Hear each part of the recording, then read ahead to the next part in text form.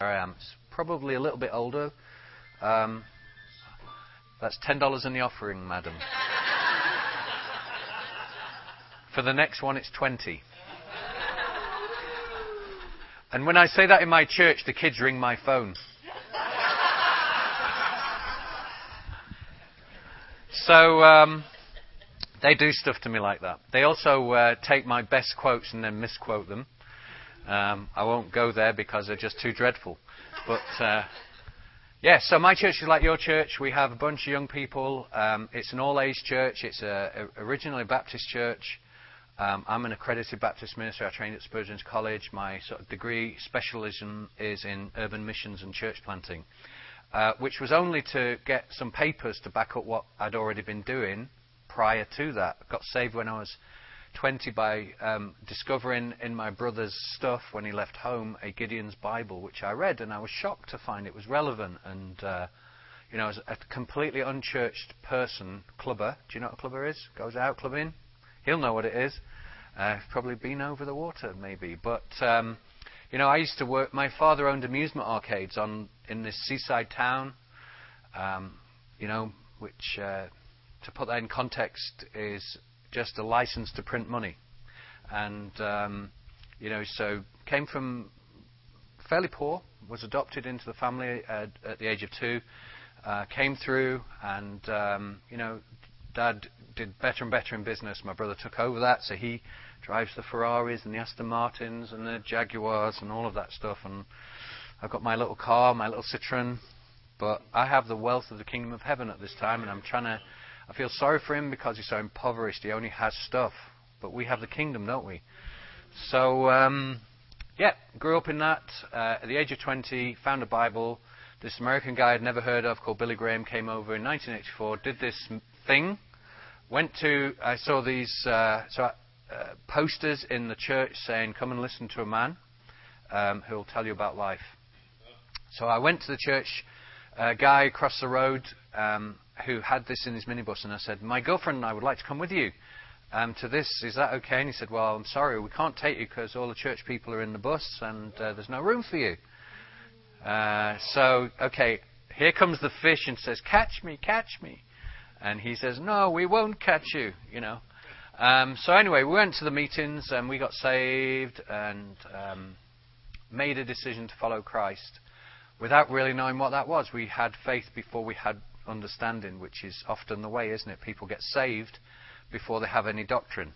So I went forward and said, I want to give my life to Jesus. Great. Is there any questions? Yeah, I'd like to know what's sin and the cross and Jesus.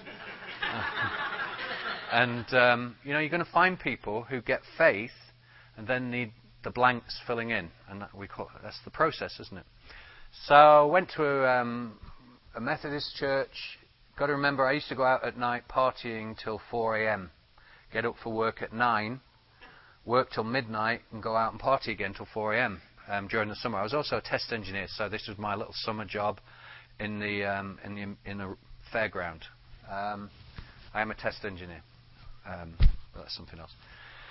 So I went to this really traditional Methodist church, the old what we used to call hymn prayer sandwich. Okay, do you know what that means? Okay, stand up, sit down, stand up, sit down, stand up, sit down, turn around, stand up, sit down. One leg in the air, stand up, sit down, and all of that. And it was there was an order to the service. Okay, and it's going to take from there to there, and you know when it's going to finish, etc. We absolutely loved it. So I'd been in rave music and nightclubs and all that stuff. I didn't drink alcohol, by the way, which is very strange in my culture for an unchurched person. But seeing all the drunkenness in the fairground of all the people, I just bought out of that when I was 17. And so I did my hard drinking when I was 16. like most there are mums in the room who don't need this information. And probably police officers. So you go through a stage, you go through these rites of passage, and aren't we just about creating better rites of passage for our young adults than the need to sleep around, the need to get drunk, the need to experiment with drugs? Those are the world's rites of passage. We've got better ones than that. Yeah. And so I got saved, Went to this Methodist church, absolutely loved it because I was just so happy to be saved, which, on reflection later on taught me something, that salvation is more than the flavour of your music. And evangelism is more than the container into which you put the gospel. If people are truly regenerated and filled with the Spirit, they don't care about the wrappings. They're just happy to be with Jesus. And so, if your church growth strategy is cooler music, then what you will disciple are groupies and not followers of Jesus Christ. Okay, so just, my opinion. And went from there to this Baptist church down the road, because unbeknown to us, our friend got saved as well at Billy Graham. Quite a few, 100,000 did actually. Yeah, in Mission England, 100,000 decisions. And people in church said, a lot of those will have fallen away. But I meet major national leaders who say, oh yeah, I got saved in Billy Graham. Oh yeah, I got saved through Billy Graham. Sovereign move of God. Sovereign work of God. If you want to see the gift of the evangelist, look at Billy Graham. It isn't in his words, it's in the grace gift of the evangelist on him that makes 6,000 people at a time stand up and give their lives to Christ. So went to this other church, and there was a guy called John Wimber there. And it was in the early days of him, and we were one of the... I have to be careful not to say the first, because you'll hear several versions of we're the first church that brought John Wimber over. But in the very earliest times, from the very late 70s, early 80s, a guy called Lonnie Frisbee, and John Wimber used to come to my church. So I came to church, and the manifest presence of God was there. In a Baptist church, of all things. Could you believe it? And so, for me, that taught me another lesson. That all of that stuff that you see in the Bible is normal and for the church today. By which I mean, in the atmosphere of worship, people would fall down spontaneously, scream, roll around, get delivered, stand up, converted. Audible, angelic singing, fragrance in the room, powerful preaching of the Word of God with the conviction that this is for me. So lots of things happening. Church grew really fast, probably 500, straight up. Planted 4 churches in 3 years. So the first church, of which I was at the age of 20 and a half, maybe 21, involved in planting, they took 120 people out of the church because it was full. You couldn't get in. If you didn't come half an hour early, you didn't get into church.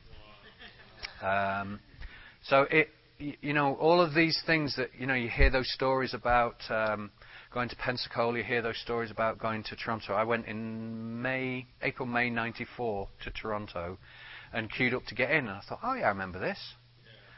And got inside, and there's people falling out, fast. You ever seen the washing machine on fast spin? All of that stuff, which seemed totally normal, because I'd seen it before 10 years earlier. I'll come back to that later. So we planted our first church. 18 months later, we planted our second church, which I was leading. So I've been a Christian maybe 2 years, and we're in our second church plant. And that taught me another lesson, which is church planting is about revelation and passion in the heart, burning like a fire. It's not about methodology, okay? So whatever I do here is not even secondary, it's tertiary to the fact that, if you get a revelation from God that you are to do something, you already have the grace to do it. Okay? If you get the passion, you get the burn in your heart, in that, like if you eat an apple, here an orange this morning, but if you eat an apple is simply a seed delivery system, isn't it? That's all it is. You get to eat the fruit, the experience is nice, the experience of eating a nice apple on a nice day is a pleasant experience, but really what it's doing is it's delivering a seed. And, birds are the UPS of nature, aren't they? They deliver that seed a long way away sometimes, and you may plant churches a long way away. But the fact of the matter is, if you're not getting the fruit of an encounter with God, in which there is contained a seed of a commission, a call, because that, it's unusual, it's unnatural, isn't it, to have a seedless orange? Okay, we create those. We engineer seedless fruit. Nature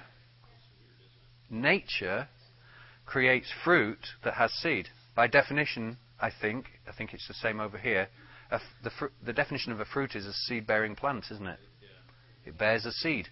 So when we have the fruit of the Spirit, there's a seed in that encounter with God. And for us it was, you see this where you are? It's great, isn't it? Yes, it's great. I used to talk to God like that because I hadn't been trained in unbelief. Okay, because I hadn't been to church, see, so no one told me that God doesn't speak to you when you get saved.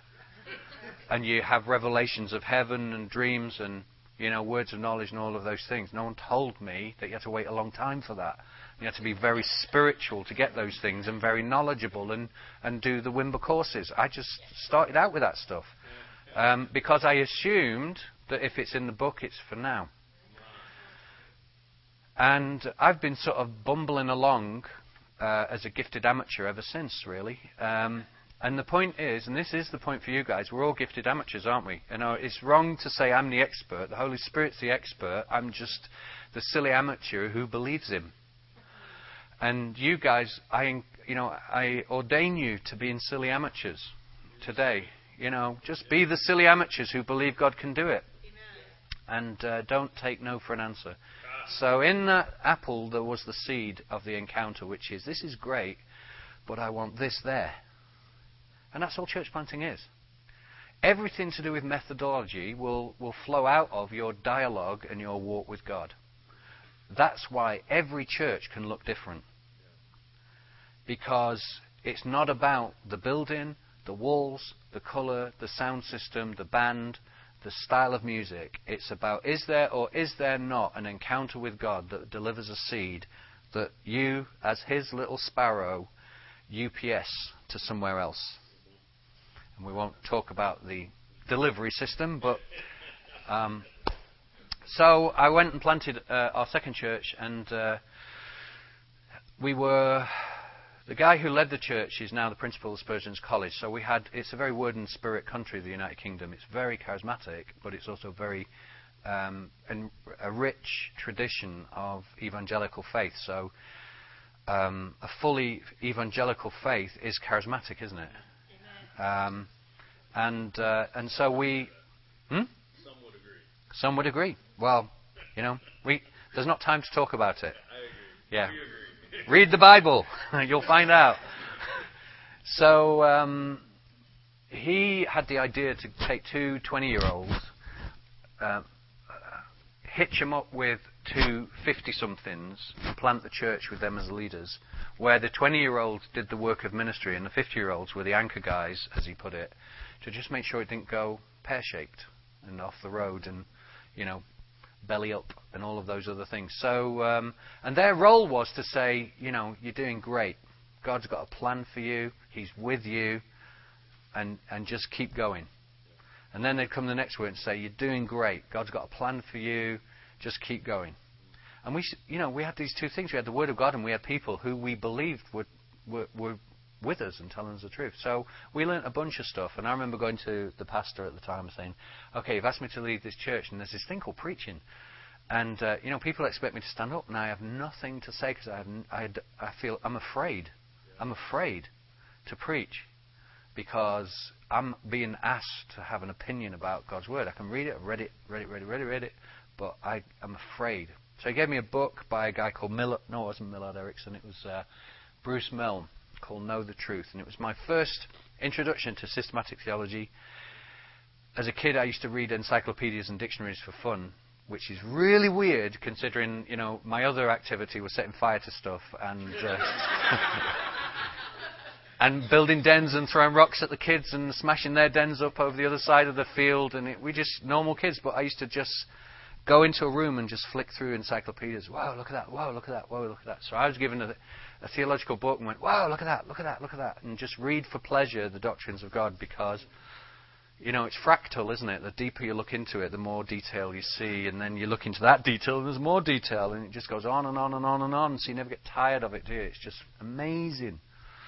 And then I went to Bible college. And then I planted a church. Then I was doing other stuff. So I've been around the block a few times with the good, the bad, and the ugly of church growth, church failure, church catastrophe, and church accidental success, where we stumble upon God one more time, and He gets to look good. And if we're really smart, what we do is we take our hands off it, so He continues to get to look good, and then He stays. But when we start to put some shrink wrap on it and put it on a CD and say, this is mine, not His, He says, oh, okay, I'll just go and do that somewhere else then.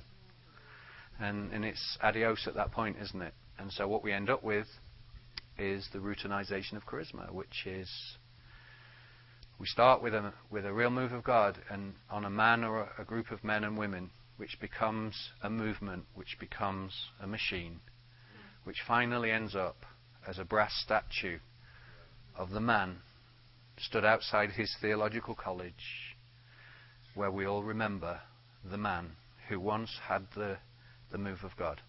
Okay? We don't want that one.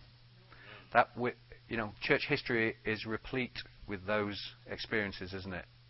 Where we now have the C.H. Spurgeon statues and we now have the John Wesley statues. And, in our country, Methodism has gone into a big decline like the historic denominations. And I heard of a guy talking about all their empty buildings, lamenting the fact that once upon a time they were a revivalist movement. Wesley used to say to people, don't climb the trees when you come to my meetings to see me. Why would he say that? Because they fell out of the trees. You read his accounts, he says it's like riflemen shot into the crowd. 50 men would fall down under the power of God. And here we are, a few centuries later, with our John Wesley statues and our empty buildings. God help us. God help us not to shrink wrap. So our greatest challenge is to keep it fresh and stay alive and be little children who, it's Christmas and we get to unwrap the presents and what's going to be in this one. And the presents are people, and we get to just see what God's doing in the life of another person who's coming to Christ and being born again, and wow, I never get tired of this stuff. But whenever we lose sight of that Christmas, the joy that He feels when He finds one of His presents, Jesus brings another present to the Father and says, here's another one, Father. Let's unwrap this one together. And the Holy Spirit says, amen, let's do this. And the joy of heaven, the Father rejoices over every sinner. He's not tired of that yet, is He? So when we tire of it and we say, well, let's do church for us now. Let's not do church for them, let's do church for us. We stand still, but the cloud keeps moving. And sooner or later, He's so far over the hill, we've lost His trail. So what I'd like to do this morning, that's the preamble, is that all right?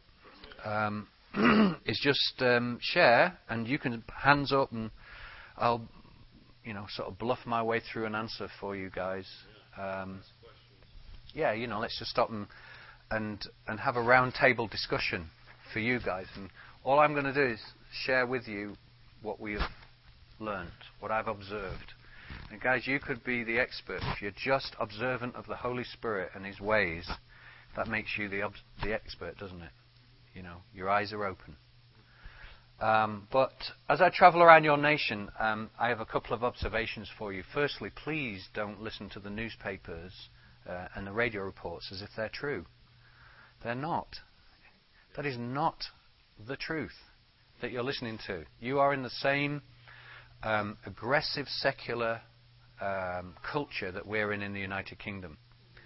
There is aggressive atheism. There is aggressive secularization, separation of church and state. It used to be for a good reason. Now it's just the tide has turned, where secularization has become a tool with which instruments of the state and aggressive atheists want to try to bludgeon the church to death. And it's the same in our country. The BBC has said on record we are institutionally biased against Christianity in favour of Islam. the law lords in our country, which are the same as your High Court or Supreme Judges, have said there is no place in this secular society for reference to Christianity in our legal system. We have people being taken to court for showing Scripture, not anything. There's a series of NIV on DVD things called the Visual Bible. Okay, we show those. The police come to arrest the cafe owner because that's homophobic. To show Scripture is to offend a homosexual because it may say something that offends their point of view. So the police turn up, take the guy away, caution him, which means you have the right to remain silent. Anything you say may be taken down. And under an Act of Parliament, charge him with under public order and this and that and the other, because a lady went into the shop, read something on the screen and said, that offends the homosexuals. I'm going to make a complaint. One complaint is all it takes. The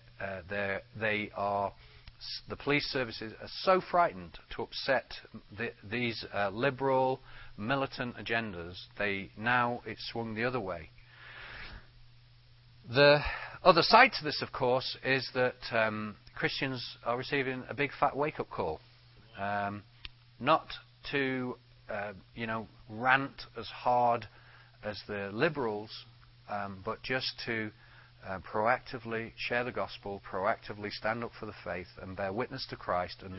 And as we were talking about the other day, to say that this Christianity is not merely a private belief, it is a public fact. It's not a private belief, it's a public truth. And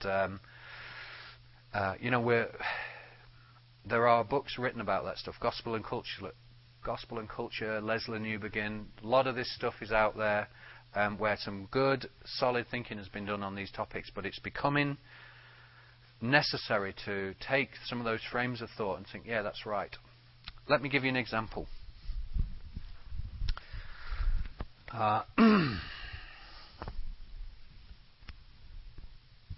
Old guys take their glasses off to read. Okay, there's a reason why I'm carrying 2 iPads. Why is it? There's my wife, Julie. So, no. This one isn't.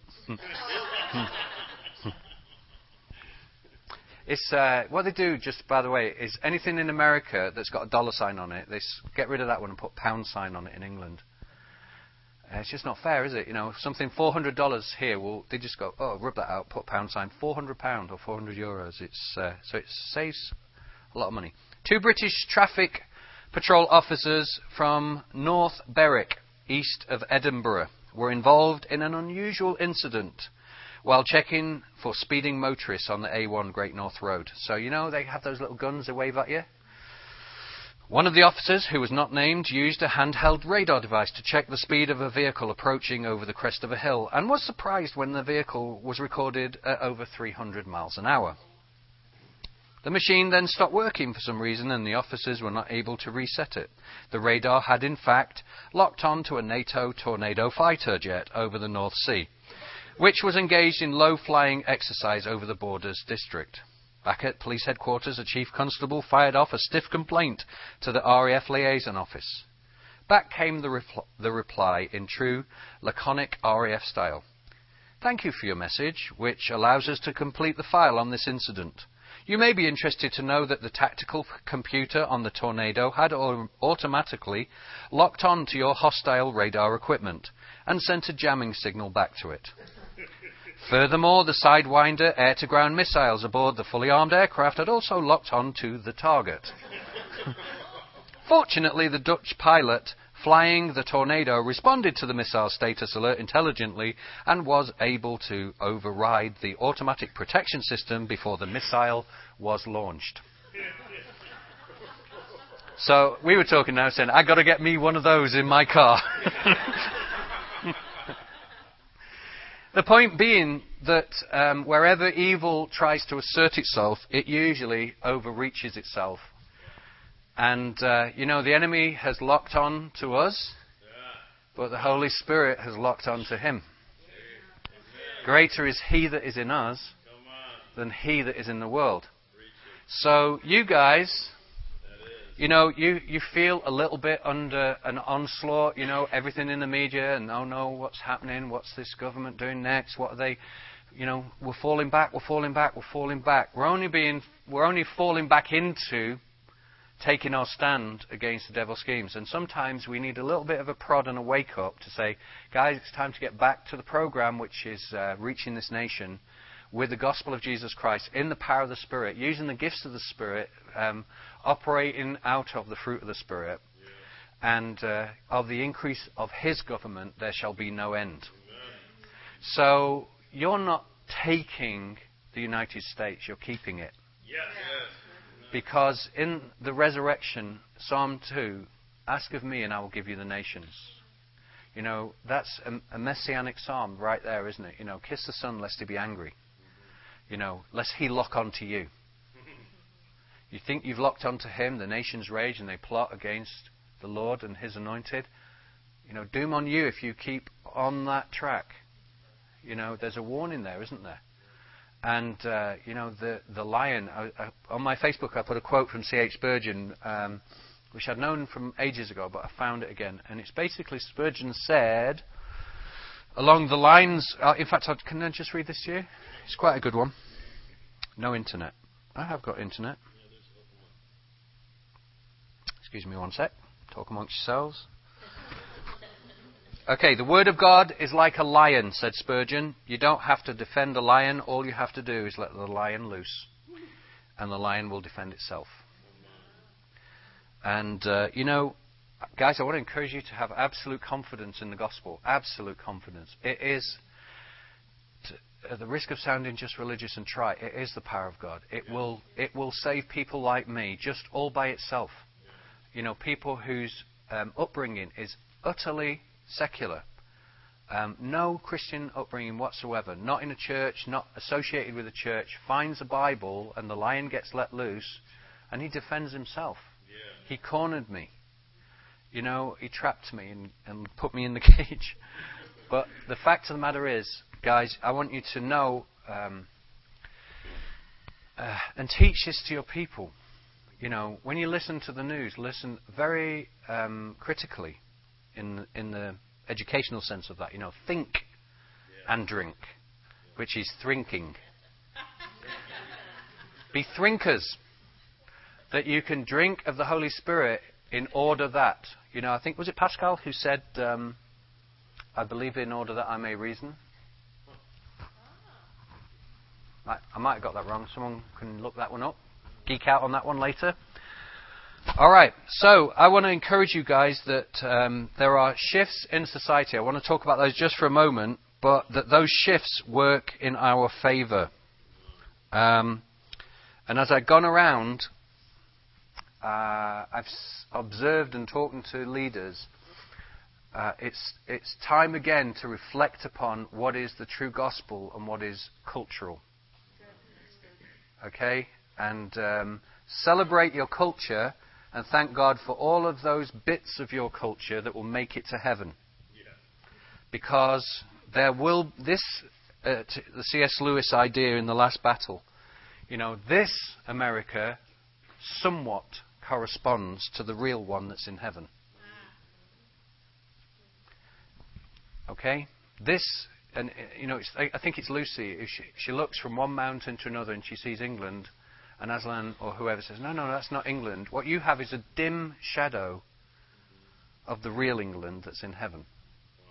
So wherever I travel in the world, I remind the people of that world the very best of your culture is going to make it to heaven. Your music, your food, your style, what you like, what you feel at home in that gives you joy, that's good and right and true and noble and praiseworthy. Those things are there. And somehow, in the grace of God, a little bit of that seeped out of heaven. And you found it, didn't you? whether it's Starbucks or, no, I can't be definitive about your particular baseball team, but and it's like the old joke, isn't it? The angel takes the guy round and these are the Methodists, and and they're all sat there debating, and these are the Baptists, and these are the Pentecostals, hallelujah, and these are the Charismatics, but shh. And he says, why is there a big wall around it? Because they think they're the only ones here.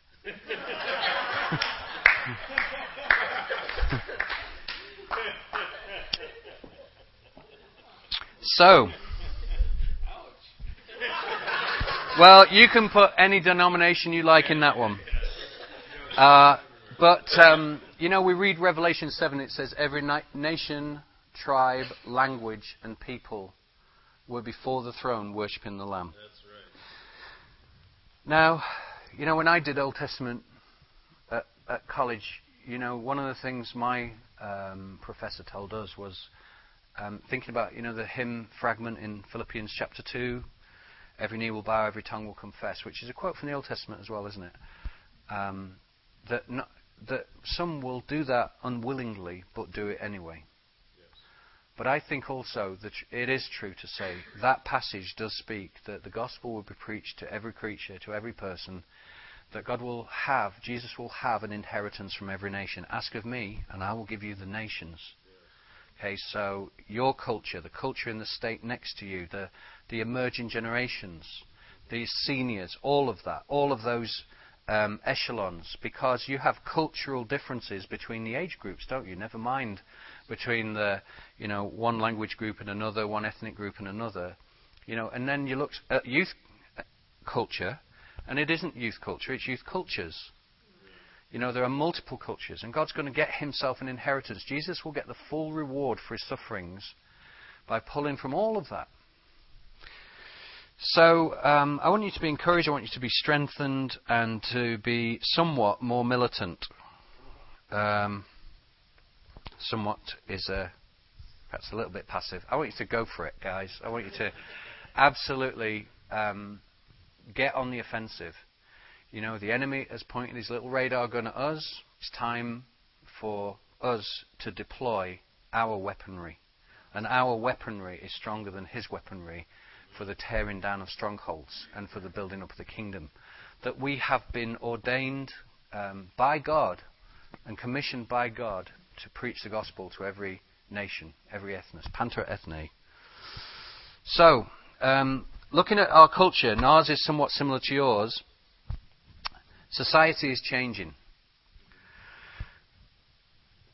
I am the same yesterday, today, and forever. God is always up to date, isn't he?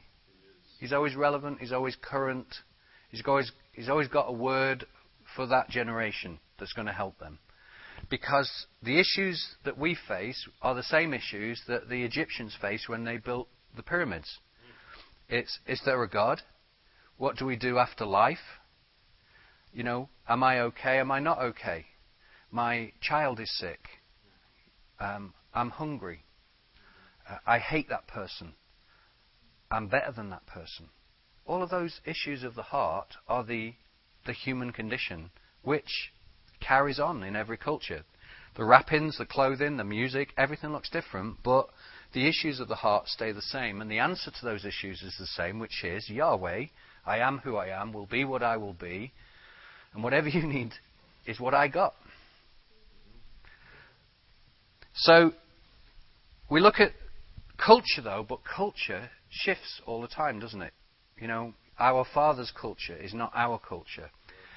Our culture will not be that of our children. I remember my oldest son who's 25 growing up, and there was no internet, there was no computers, and there was no web stuff 25 years ago. Then came the web, and with the web and computers in the home came something called Encyclopedia Britannica, and the other one, what was it, Encarta.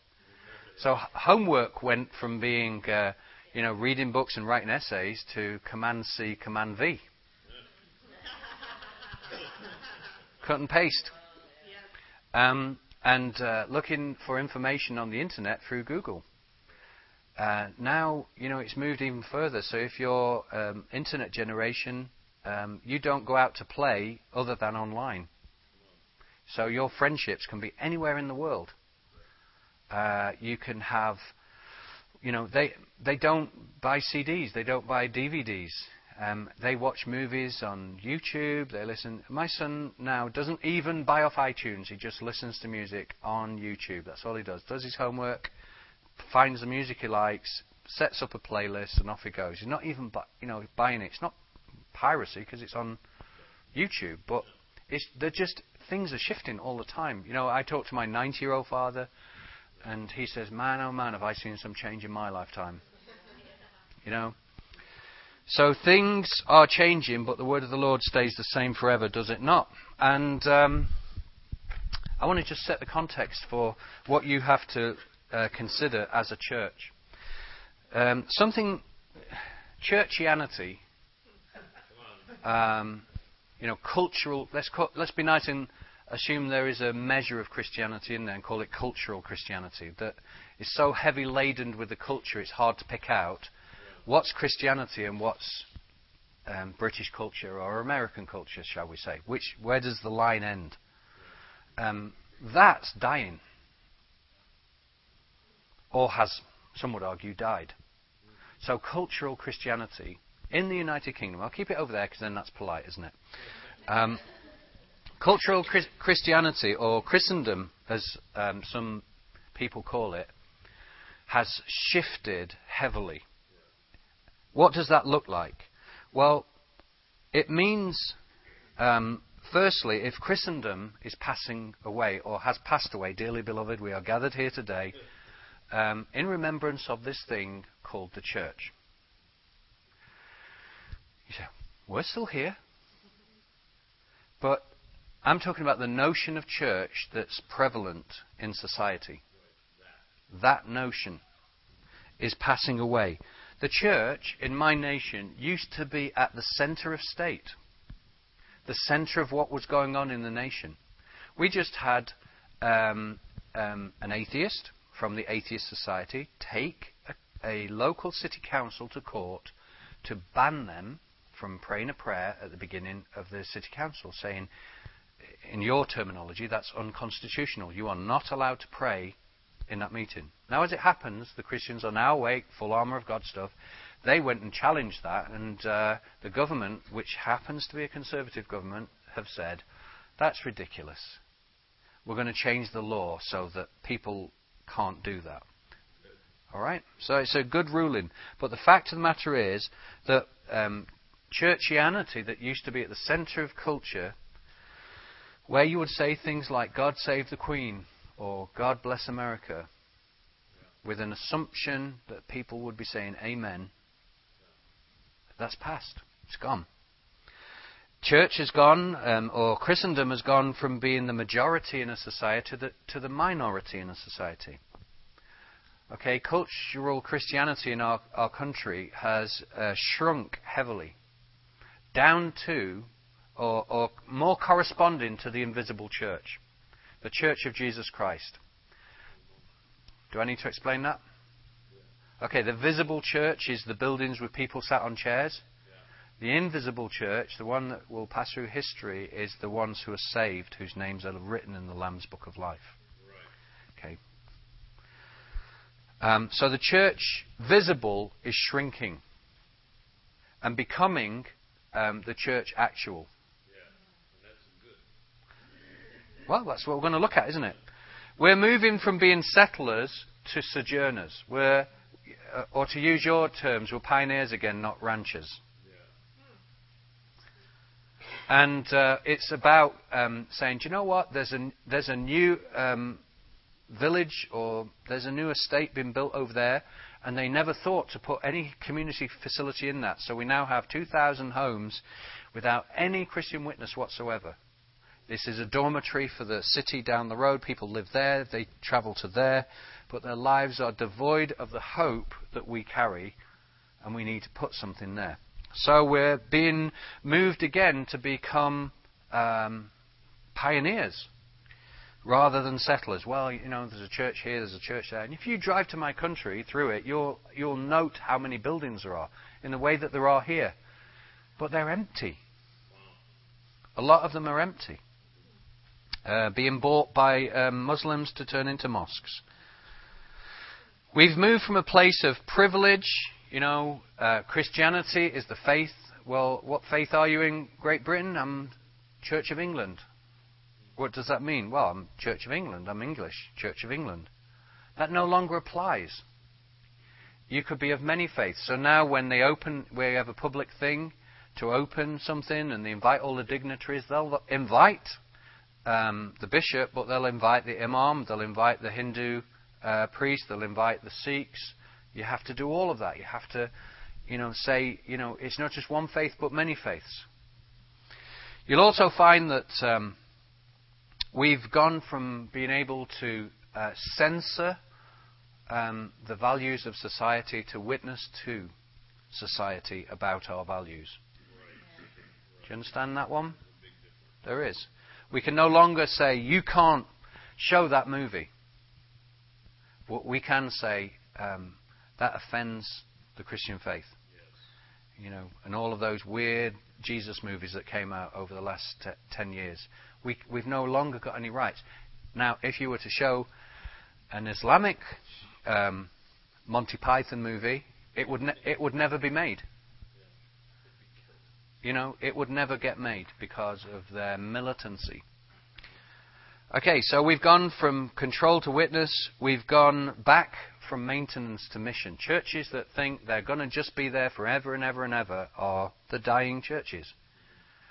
We've gone back to the point where we are here. We understand our purpose is to reach the lost, the unchurched, those outside our four walls. This is an organization in business for those who aren't here. Amen. Yes. And from being the institutional church to a movement where we have to network, we have to connect with other groups, we have to have alliances and partnerships, we have to relate to other people and resource one another for the common purpose of mission. So it matters that we connect to other leaders. It matters that our church reaches out with grace to another church.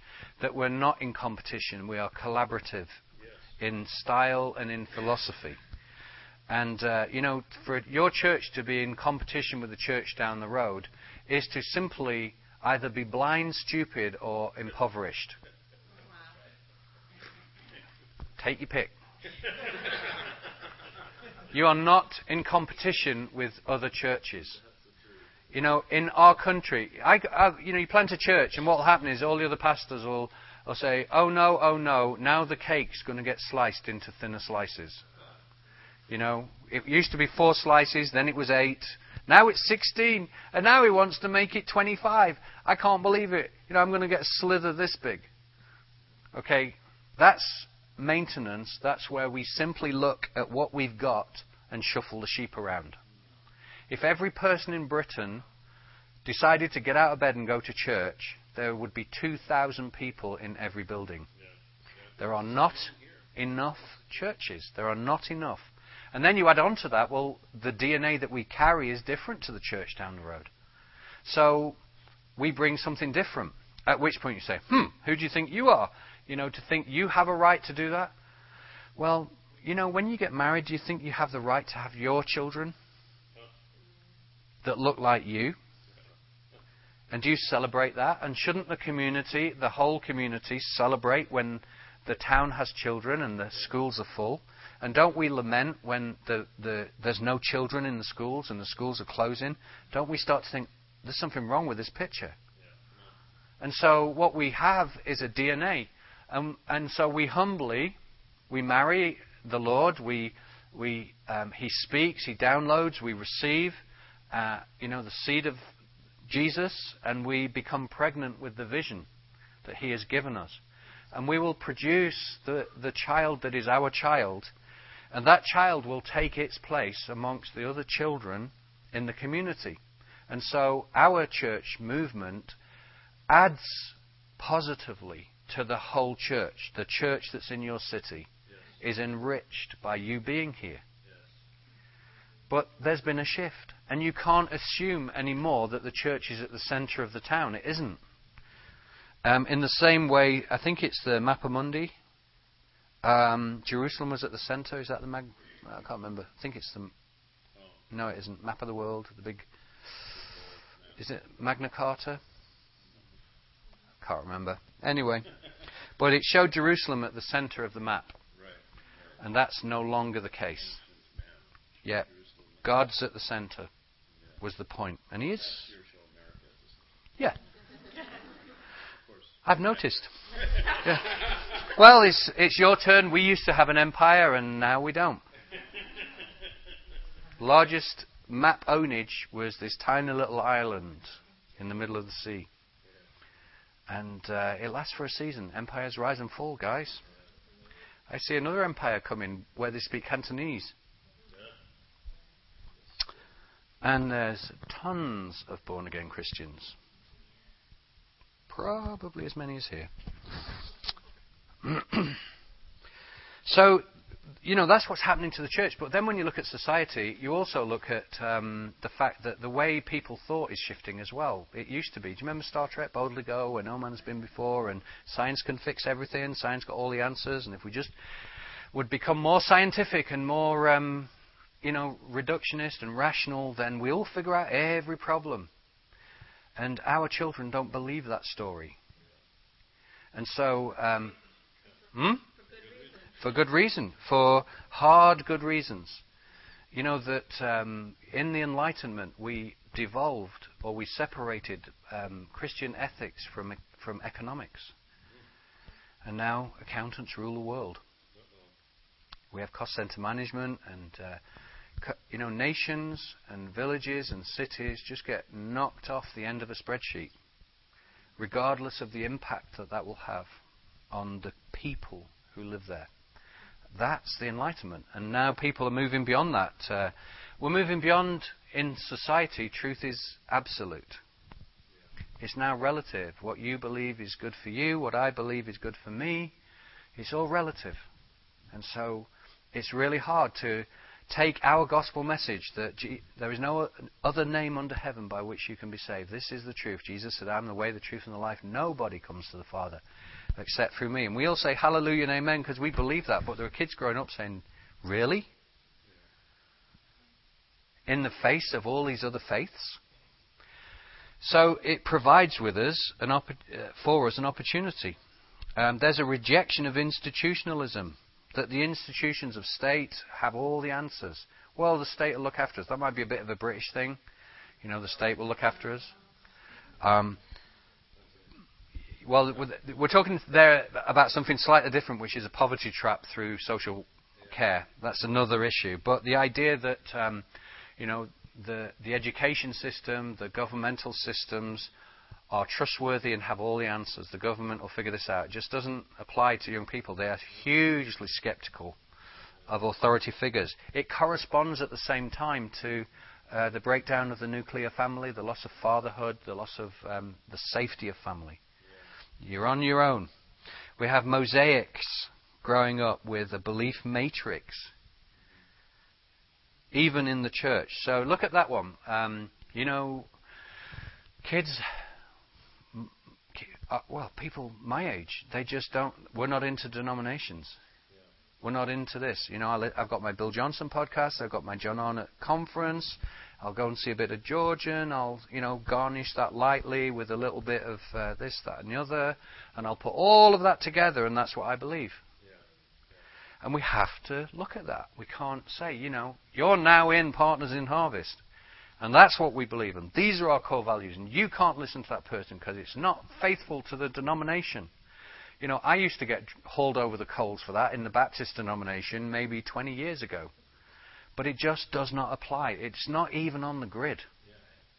So when we're raising up kids, we have to accept the fact they're going to be, they're going to eat from and drink from many pools. You just have to try and help them to have the discernment to know if that pool has poison in it. If the water's sweet or the water's not sweet. How to filter, yeah. And other stuff as well. And I'm sort of... Yeah, secularization, blah, blah. And other stuff.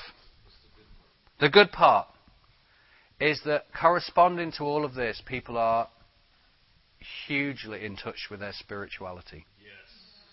Hugely in touch with it. I'll just try and look at these figures here. In 1997, people were asked about, are events that we're seeing the hand of God or not, providential? In 1997, 28% said yes to that.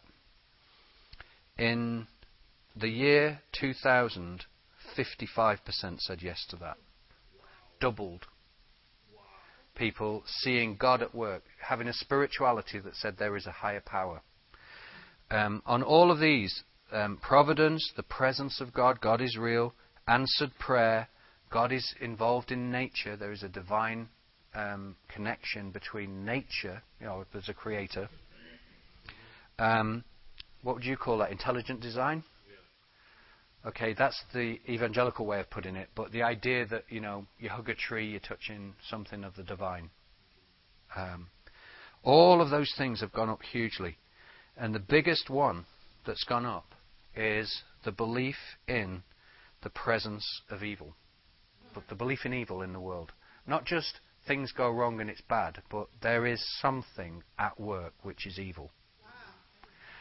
Look at the proliferation of TV shows and movies that tell that story.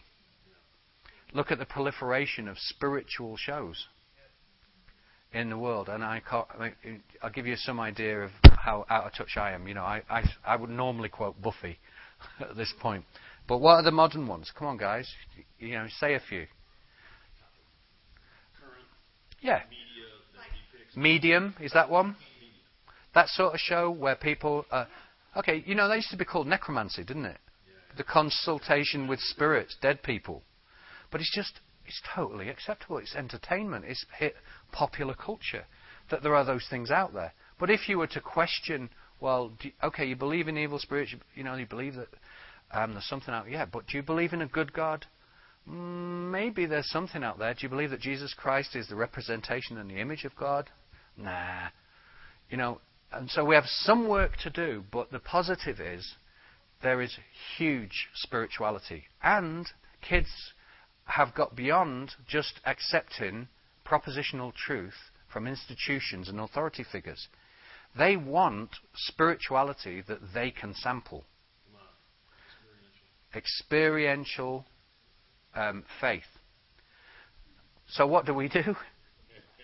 What are we about? We are presence-based church. It's our time. Yes. It's our time. We have the truth. We have good doctrine, but we also are going through a process of restoration in which, God is revealing His near presence. You look at how many kids. I teach at Heidi School. I went out there November. Heidi Baker. Heidi and Roland Baker. Okay, Mozambique. That's part of our partners' family where 10,000 churches plus hide in the continent of Africa. And I teach at their school. 300 Western European and North American kids go to that school. They said, we could double this school. We just don't have the infrastructure. I mean, out there, literally, they don't have running water. So if 500, guzzling, chomping Westerners show up, there's no food left for anyone. So they literally have resource issues. But you look at IHOP, 1,000 kids going through the school. You look at Bethel, 1,000 kids going through the school every term, every time. They are an indicator of the shift that has taken place. The kids are drawn to the Bethel school because they're going to get to do the stuff. It's very vineyard, isn't it? They're going to go and release the kingdom of heaven to the earth. They want experiences. They'll travel the world to meet God. And is Jason coming?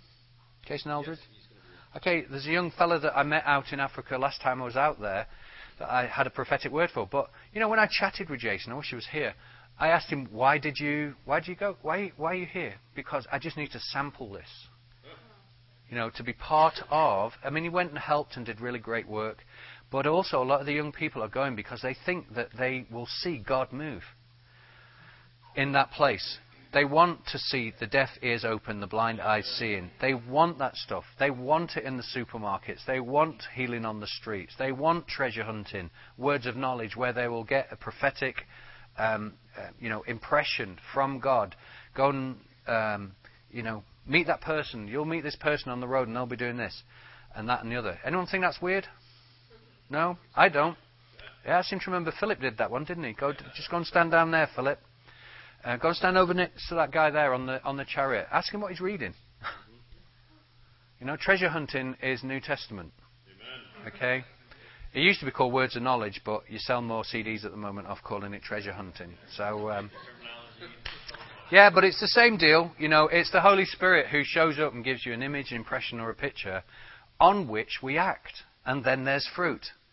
And so kids have just jettisoned, sit down, listen to this stuff, and then we're going to, give you an exam paper. Don't turn it over until we tell you. Okay, turn it over, begin.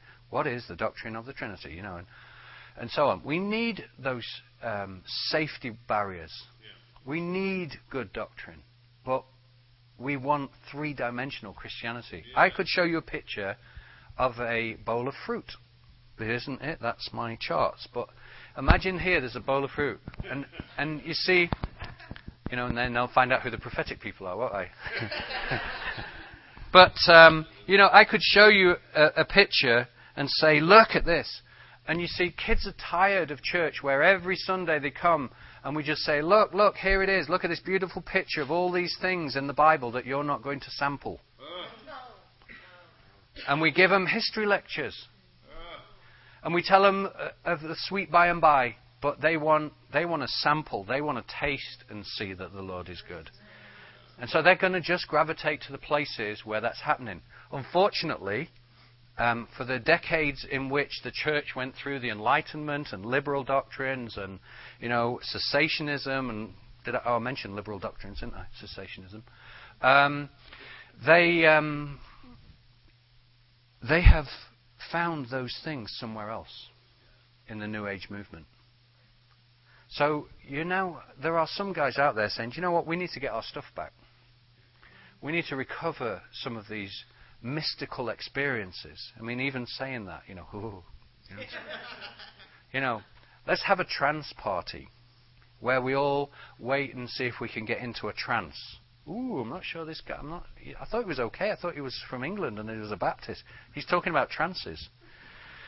And let's, in these weird trances, believe that God's going to tell us to do things that we know we shouldn't do. That go against the Scripture as we know it. As Bill Johnson would say, they're not on the list. Yeah. And it's gone very quiet now.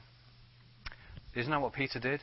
Isn't that what happened to him? He went on his roof for a doze and he ended up in a trance, and God showed him all of these unclean, unkosher animals and said, Peter, get up, kill and eat. I will not do it, Lord.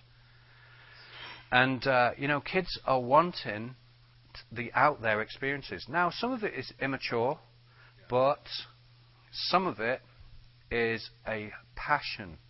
And God's doing something under the ground. Something is being raised up. And just even in the church, there's a ground surge of kids after the adventure of God. And it is incumbent upon us at this time in our existence as the church to embrace them, embrace their aspiration, and provide a legacy for them of faith. And, really move forward. So I just want to end with on that note for this part, and then we're going to just take 5 minutes comfort break, if that's all right, and I'm going to swap on to something else, and you can answer your questions or ask your questions. You can't see it very well. I don't know whether, or maybe. Let's see if I can. No, maybe not. Oh, there it is. Okay, that symbol there